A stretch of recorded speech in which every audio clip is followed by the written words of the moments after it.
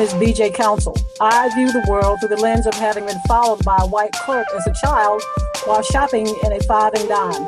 I'm a retired police executive and own UN50, which gives guidance on surviving interactions with police. I'm Harmony Chavis, and I view the world through the lens of one of the most misunderstood and diverse generations in our nation's history. I'm a social worker and a believer of radical kindness and love as modalities of healing. My name is Andrew Counsel. I view the world through the lens of a generational camera phone. I wake up as a black male and go to bed as a black male. I am surviving this never-ending court case we commonly call life in the best way I know how. Welcome back. This is UN50, and my name is BJ Counsel, and UN50 is a business that we go around and we help people learn how to navigate law enforcement safely. We've been doing this for about 5 years, and we just started our podcast about a month or so ago, and we talk about things that deal with police brutality and the movement that's going on, Black Lives Matter. It's a pretty wide range of discussion, but primarily it's based in, because I'm a retired police executive with the Durham City Police Department, various conversations that center around law enforcement, and maybe sometimes it does not, depends on what's going on. So I have two co-hosts with me, and one of the things that we try to do is also just talk about, as I'm a boomer, have a Gen Z and a millennial, and we just talk about how this moment and everything that's happening to us. And I'm going to let Harmony introduce our guest, and before the guest speaks, then we'll kind of talk about anything that we kind of use to start out, just kind of gabbing a little bit. But we also, because of this moment, and because we're black folk, we realize that this moment is, everything going on is traumatic to the black bodies and minds and those things. And we also realize that as a black culture, that we don't seek counseling. And the three of us are very familiar with that. I know I have used mental health ex-professionals, and Harmony can give you a little bit of insight for her. That is something that we believe in, and that we can help the community, and we want to just say it's okay. It's okay during this moment. So I'm going to have Harmony introduce our guest, and before the guest joins us, like I said, we're just going to talk to the co-hosts if they have anything extra they want to talk about. So Harmony, if you will introduce our guest. Okay, so this is her text intro. Brianna Harp, who is a licensed clinical social worker associate, works at a local community mental health agency in Greensboro, North Carolina. To me, that was like way too modest. Bri is like my absolute best friend in the whole wide world. She's literally one of my favorite humans. And I just always love that Bri finds the most compassionate way to speak truth to power. And she does it in a way that is just drenched in so much love and so much compassion, and always managing to see the other side. So, I just appreciate her so much in my life, and who she's been for me, and who I know she's been to, quite a few of her clients as well. So very honored and lucky to have her in my life, and also on this podcast today. Hey, Bri! Hi, Harmony, my heart! Aww. I'm so grateful for you. Thank you for this opportunity. Aren't we precious? Aren't we precious? I feel like we need a shirt or something, for sure. We do. I think we should. We definitely should. Yeah, I can feel the sugar coming out of the computer right now. Haters be like. I know, right? But it's fine. Well, I'll give you a pass. So the reason that we brought Bri here today, like BJ said, is really to just discuss a couple of complexities. Mental health is complex in and of itself, but Bri, we were also interested in your perspective as a social worker of color, as a Black woman, kind of what this experience has been like for you as you're also trying to navigate this space of COVID, a lot of police brutality, and also taking care of your clients. And if you could just also give us just a little bit more background about the clientele that you serve and the type of work that you do. Sure. I full disclosure, I may have to ask you to ask me those questions again because I may forget as I go on this rant or talk. But just starting out, I do work at a local community health agency. We do serve those who are uninsured, underinsured, trying to get, catching the rest of the people that often fall through the cracks.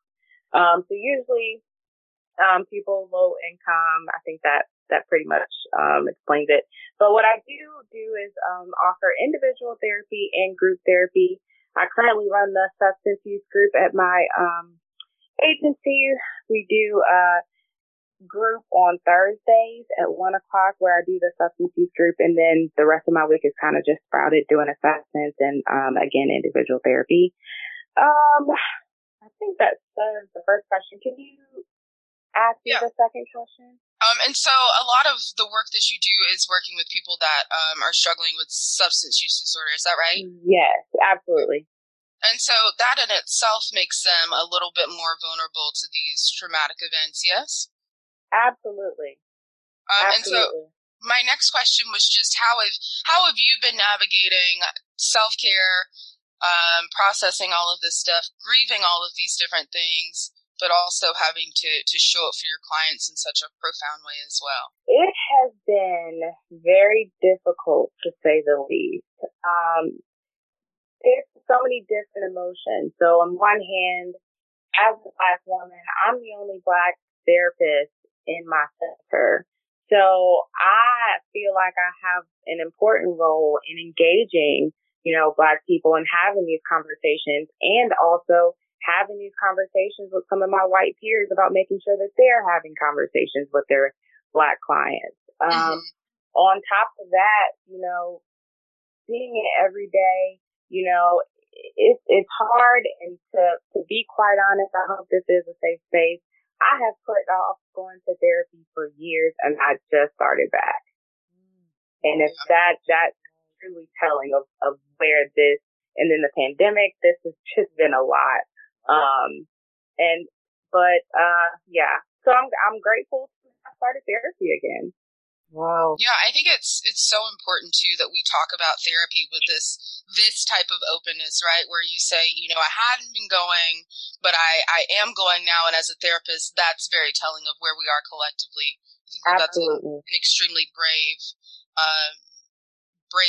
position to take. I've said before in this podcast, I go to therapy. I take antidepressants, and I try to do so in a way that affirms other people's right to exist like that as well. So I remember when I was younger, I would always sneak to take my medication. I didn't want my employers to know that I needed medication, which honestly, probably still not, because people are just, shitty in general. But even around my friends, I just felt this deep rooted shame that I had to take this medication basically for me to be a functional, happy, healthy version of myself. Andrew, do you have anything? Because I want to make sure everybody knows I got another Andrew, do you have any input or, that we're going to be talking about this topic? No, I thank Bree for being here, and I'm interested in hearing her insight on some of the issues that we discussed. Thank you. Yeah, Bree, I think for me, one of the reasons we wanted, it's trying to, Harvey and I did a presentation a few weeks ago, and predominantly Black males. And one of the things that's kind of how we kind of started about, we need to deal with this issue. And watching a Black man being killed, it's traumatic. And like you said, everything that's going on. So I kind of just want some help with how do we tell, in particular, Black males, this is traumatic. You're just constantly seeing Black bodies being killed by law enforcement. How do you deal, that, how can I say, I'm just kind of trying to figure out a way to say it's got to be impacting you, and you need to acknowledge that you're feeling some kind of way, and then how to deal. Absolutely. Yeah. How do we get, especially Black, not just only Black males, but I'm just kind of leaning toward them because that's whose bodies we see a lot. Not the absolutely. So how do we say, please acknowledge the fact this is causing you trauma? Just acknowledge that. How do you do that? So I don't know about you, but I think my experience with Black men and trying to open up these conversations, usually, at least my experience, they've usually kind of like shot it down or tried to make a joke of it or something like that, not really kind of denying it in a way or not wanting to acknowledge the pain. So I think for me, first and foremost, starting with it's okay to acknowledge it. And so when you do bring up these conversations with Black people, and I will say men and women, because I think it's traumatizing for both of us. Right. But I would say, just normalize the conversation. So when there is that, oh no, I'm fine or something, saying, look, I'm not okay. So being first and open, saying, I'm not okay with this. Mm-hmm. This is a safe space to have this conversation and not allowing them to kind of fall back on the default. Because what we do realize is that, when you ask, how are you? People typically want to hear good. They don't want to hear the real. And so kind of pushing back on, I don't want to hear the good of what you think I want to hear. I want to hear how you actually feel and creating that space. I think that's the most important thing at this time, because I don't think there's really ever been a time where Black men could be safe to be vulnerable. You know what? And I appreciate that, because Harmony can kind of test that, because that's what we did at the presentation. I basically had a slide during my presentation and I said, I'm not okay. Because it's traumatic to me. I'm not trying to not talk about Black women, but just because, we keep. Yes. I understand. Yeah. But we did do that. I put it out and said, look, I'm not okay. I'm seeking counseling because this is just traumatic. So I appreciate you validating that, because that's what I want to continue to do as I do the UN50 presentations, talking about interacting with police, but just also say during these presentations, look, this is traumatic. I'm not okay. This is difficult to do. So just validating that makes me know I need to continue to do that. So the space. Absolutely. So I appreciate that. Thank you. Absolutely. I just don't think we're going to go far if we don't have a safe enough space to be able to do that. So how do we were talking about on the last podcast, the youth, their anger toward law enforcement and this, just wanting to, I don't want to say want to be aggressive, but how do we help youth navigate law enforcement with, trying to, what we talked about was how to get them to just stay within their own emotions, because those are the only ones, the only person that can have control. Because if they kind of be aggressive, it could lead to them being harmed and or killed. So how do we kind of help them navigate this, not that they shouldn't be angry with police officers. I'm not taking that away from them, but how can we help them navigate that safely? Right. Absolutely. Recognize you pissed, but I also need you to get to the house. Right. Exactly that part. So basically, how can I make sure that you come home at night? Which is in itself. I'm just going to leave that there. But I think that question really kind of goes back to, how are we displaying, our anger? So it's nothing wrong with experiencing anger. Where the problem comes in is how you express it and how you react. And what we do know is that, Black men are perceived to be more threatening than some our white people. And so we have to kind of move accordingly. And so, to be quite honest, it pisses me off that I have to say this, but I do think we need to go about different ways of being able to express anger in more healthy ways. And I think that also kind of falls back into, Black men being told that they can't really express anything other than anger or happiness, but can't do anything like with the vulnerability.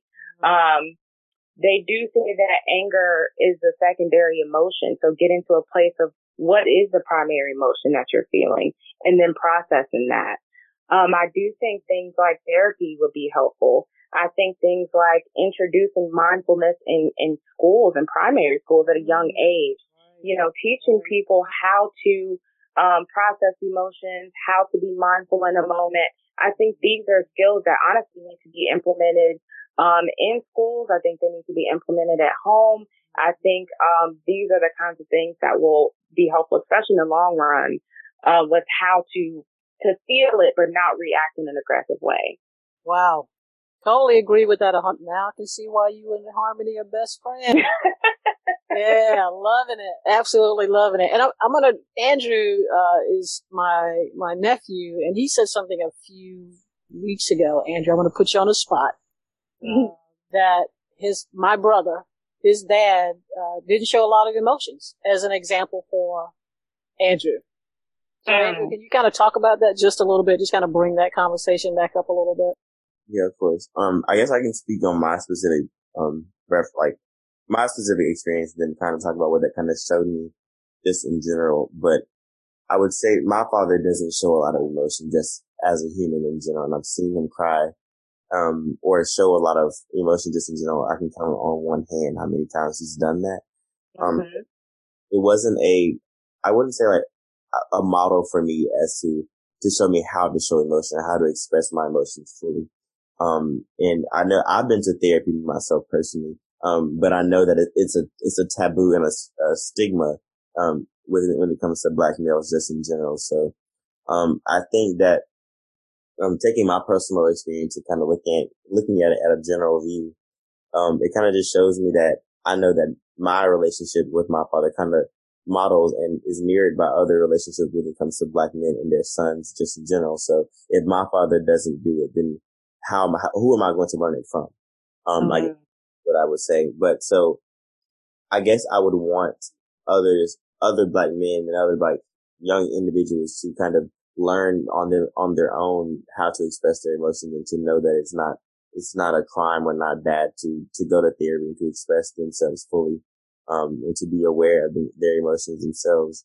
I mean, I think that's a fear in just the Black community, just in general, when it comes to Black men. Then you bring in church, you bring in, other things that kind of, you get what I'm saying, the other things that just kind of deviate from the norms of what society has been teaching us. Absolutely. So I'm sorry. I just want to say this. You guys are, reflecting on something that I've been, or I guess vocalizing some things that I've been reflecting on. And I think, I'm not sure if my other coworkers have kind of seen this, but one of the things that I have recognized in, assessing clients, more often than not, I have the Black clients that I have come in, I just want to do therapy. I don't want to do medications, or it took me a long time to get here, because I really didn't know how I was going to feel about therapy. And then on the other hand, I have a lot of white clients coming in. I want therapy. I want this. I want that. I want the meds. And so it's just such a big, just change between the two. And I think what you guys are sharing is definitely, kind of echoing the things that I'm seeing as I'm navigating this field. Wow. That's interesting. That's really interesting. So, I mean, I get, it's good to know that Black folks are coming in to see you. Yes, but they are few far between. Yeah, wow. So how do you, I mean, I know you said, we need to do mindfulness in schools, and so how do we help that? How do we promote that? To say we need to have folks, in churches and, where Black folks are, say, folks, come on now.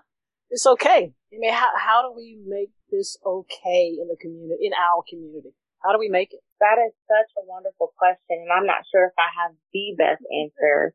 But I do think, again, it doesn't take a special person. You don't have to have letters behind your name. You don't have to have a degree. You just have to have a passion and a care for the community.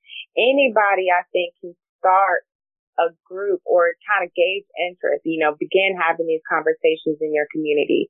Hey, I see you, I see you in pain. Let's come over here and talk about it. Let's engage people. I think things like that are helpful. I think you could also go another route. I think, some people who tend to be more logical or analytical could do studies about how beneficial these things are. Actually, there are studies about how beneficial these things are. Let's talk to, our local politicians, talking about funding money through that, talking about how beneficial this will be for the community. I think there are different things, that we can all do depending on your strengths, about how to kind of get engaged and get ready to make a change.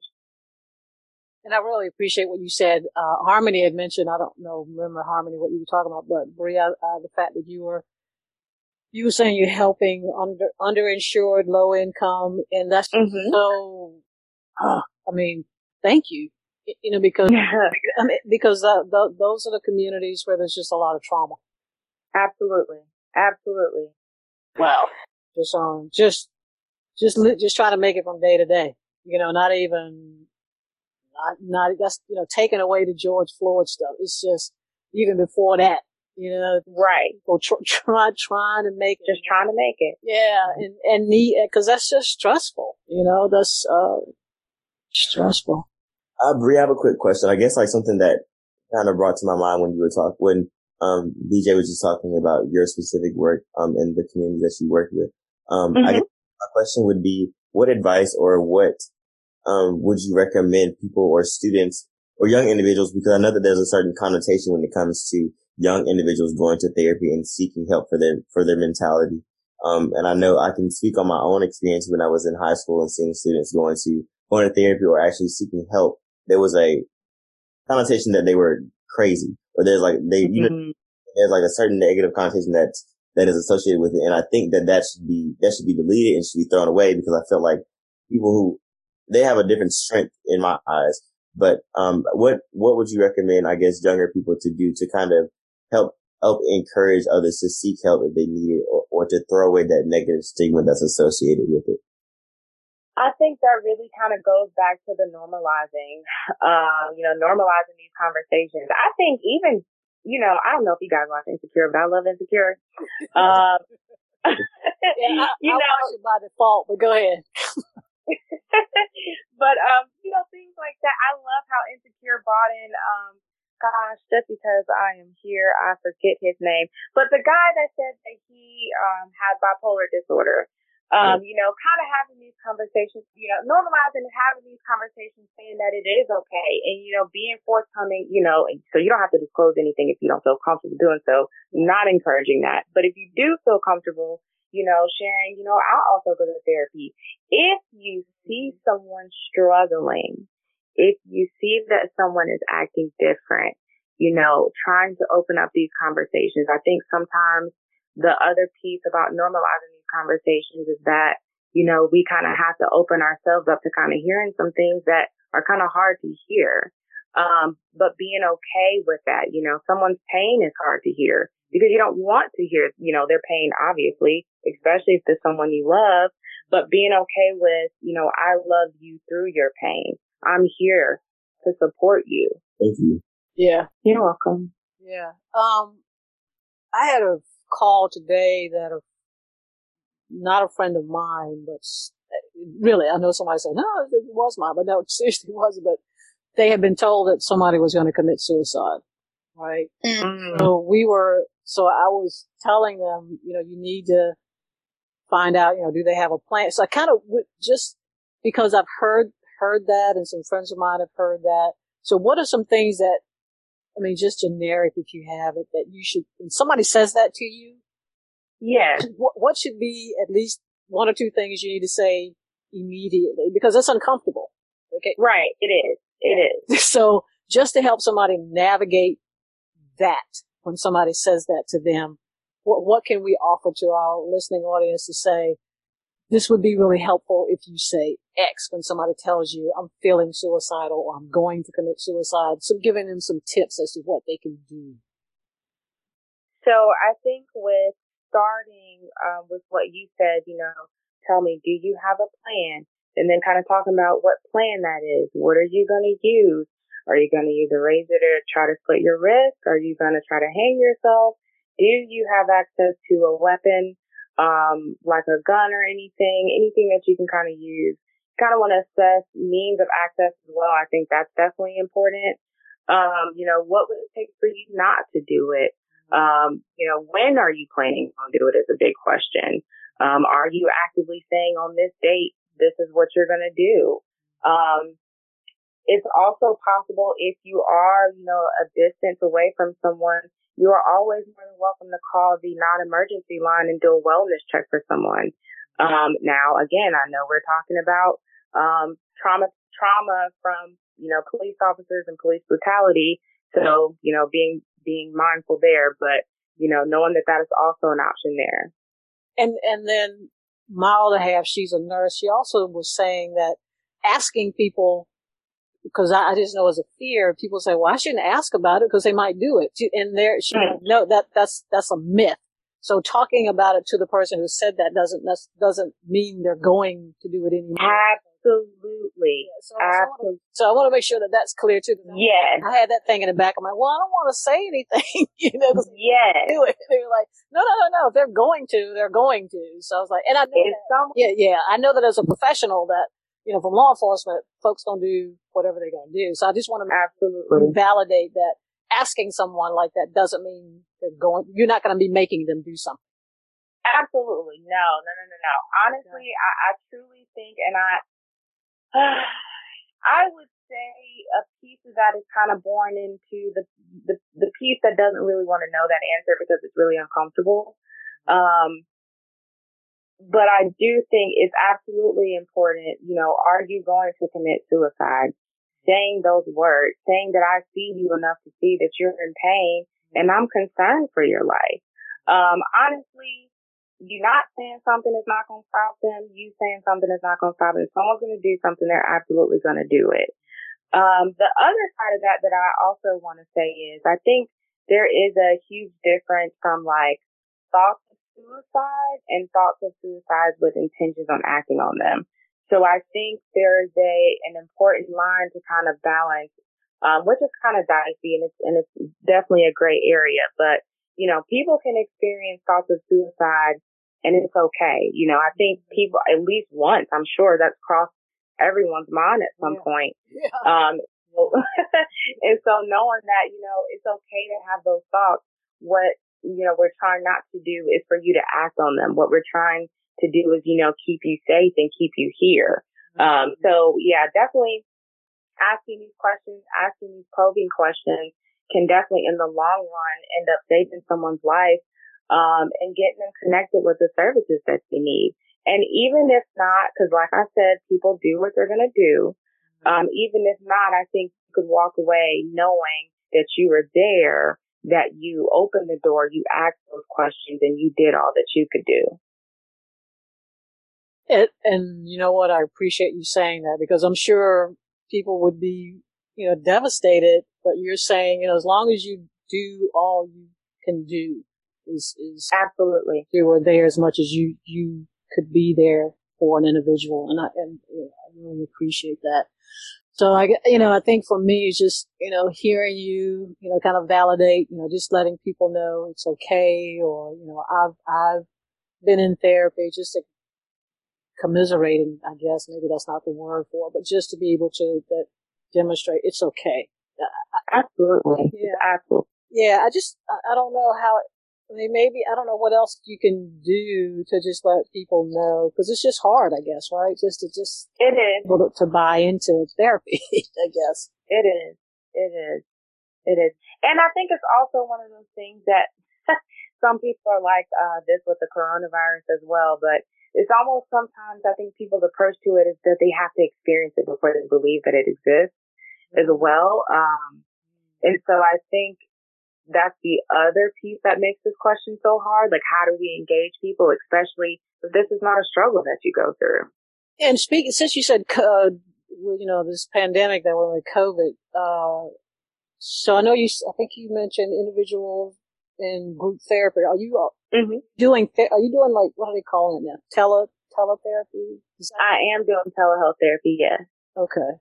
Do you think that makes a difference now? I mean, instead of having to come to you, I can just sit in my comfort of my own home and talk to you over Zoom. Do you think that makes it any easier? I don't have to go to the office. Yes and no. So I think it makes ease of access easier. I think I'm seeing more people kind of call in, but I wouldn't say that I'm seeing a lot of people continuing to engage. I will say specifically for my substance use group, I think one thing that definitely has made it difficult is that I don't get to see them on a regular basis. Like I do, but I don't. If that makes sense. Like I can't really fully see them. And so I think it's not as personable either. So I think I feel a little bit more distant, from my group members. And so, I've had one group member, end up relapsing, And I think that kind of speaks to the importance of, you know, being personable, being together, and relying on your support, for sure. And so it's kind of had its ups and downs. Like I said, it has made, I think, access to therapy easier. I've had people kind of call in, you know, on their lunch breaks, you know, because that diminishes the 30-minute drive they would have to take to get to me, right? So, things like that have definitely made it easier, but in some aspects, I would say it definitely made it harder. So I was going to ask you, so what put you on this track? Well, honestly, I have always, I think, been the therapist friend of my group. I've always been the quote unquote good listener. And so I think it's always, and then I was always told by my family that I was always the emotional child. So I think it was always kind of there. When I was in high school though, my grandmother went into a nursing home. My grandmother was in Georgia. I was in North Carolina at the time with my family. And I actively remember my dad having to call the nursing home to tell them to bathe her, to feed her. He was on top of them, and I just thought it was ridiculous. So I ended up trying to research, and this was senior year, trying to research, you know, how I can, long story short, basically advocate, you know, for the elderly. And so that was kind of how I stumbled into social work. I actually don't want to work with the geriatric population anymore. But that's absolutely what started me on this path. Wow. Cool. So where did you go to school? I went to the University of North Carolina, at Greensboro. I don't know why I didn't say UNCG, for my undergrad. And then, I got my master's degree from the Joint Master of Social Work program between UNCG and A&T. No, I know my Andrew, Harmony, and LU, so I got a room full of UNCG. Yes. Yeah, that's really cool. Really cool. Yeah. I feel like we tend to gravitate towards each other, like UNCG I think we folks. do. Yeah. I think we do. So you're just a hater. Like, why? I don't understand. I'm not a hater, Arnie.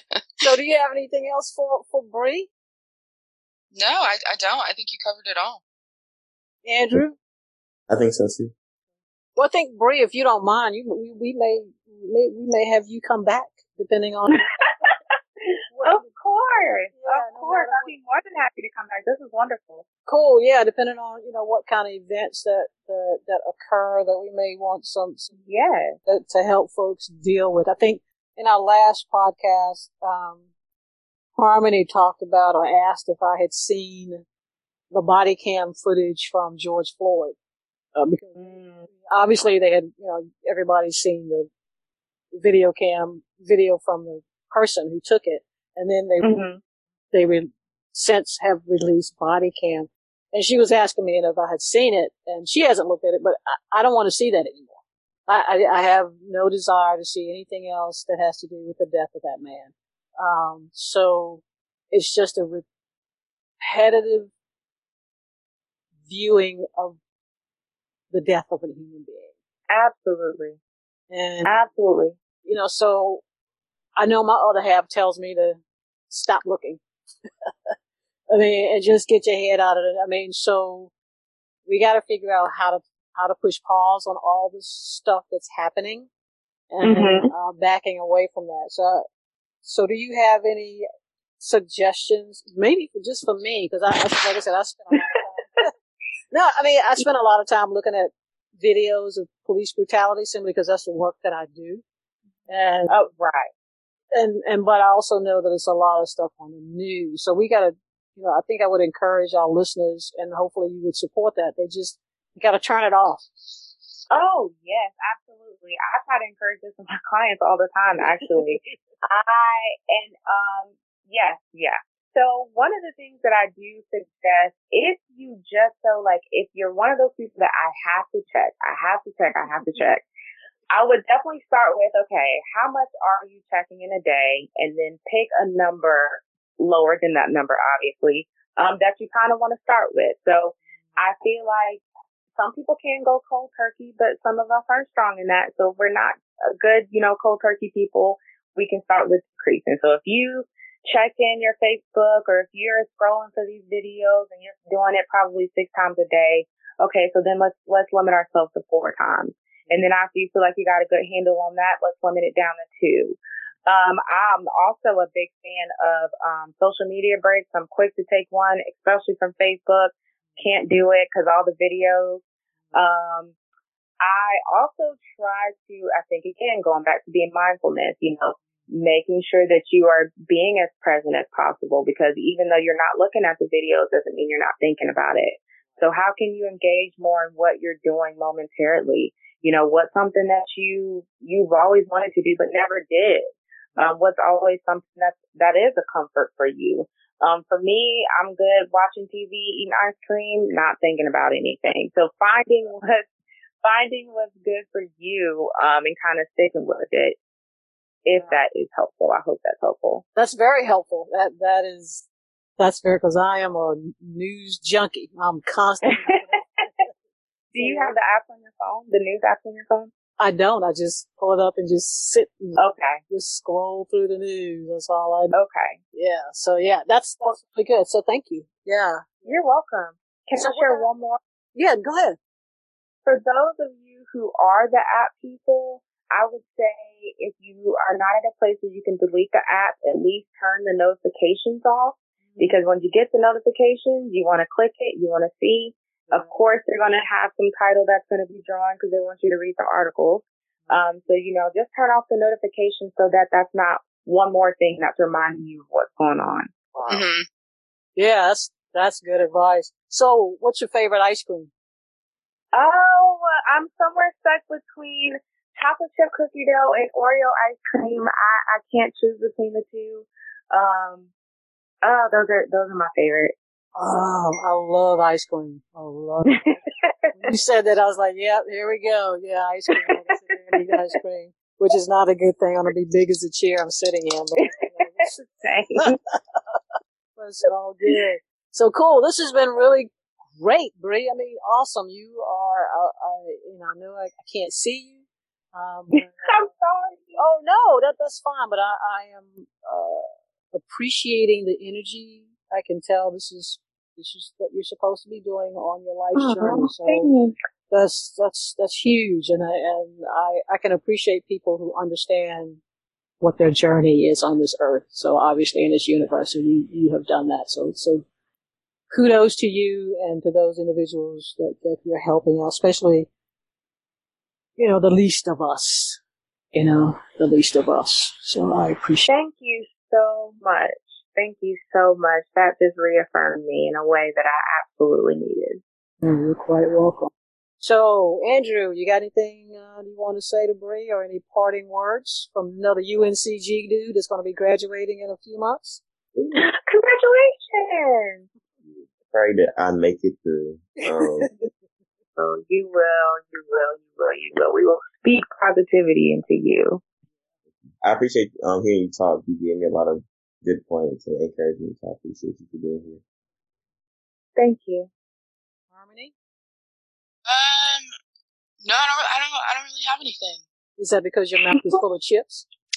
Unfortunately not. But you know what I was thinking? I was like, I cannot wait to go to Waffle House. Like, I'm plotting it right now. So I'm ready to eat.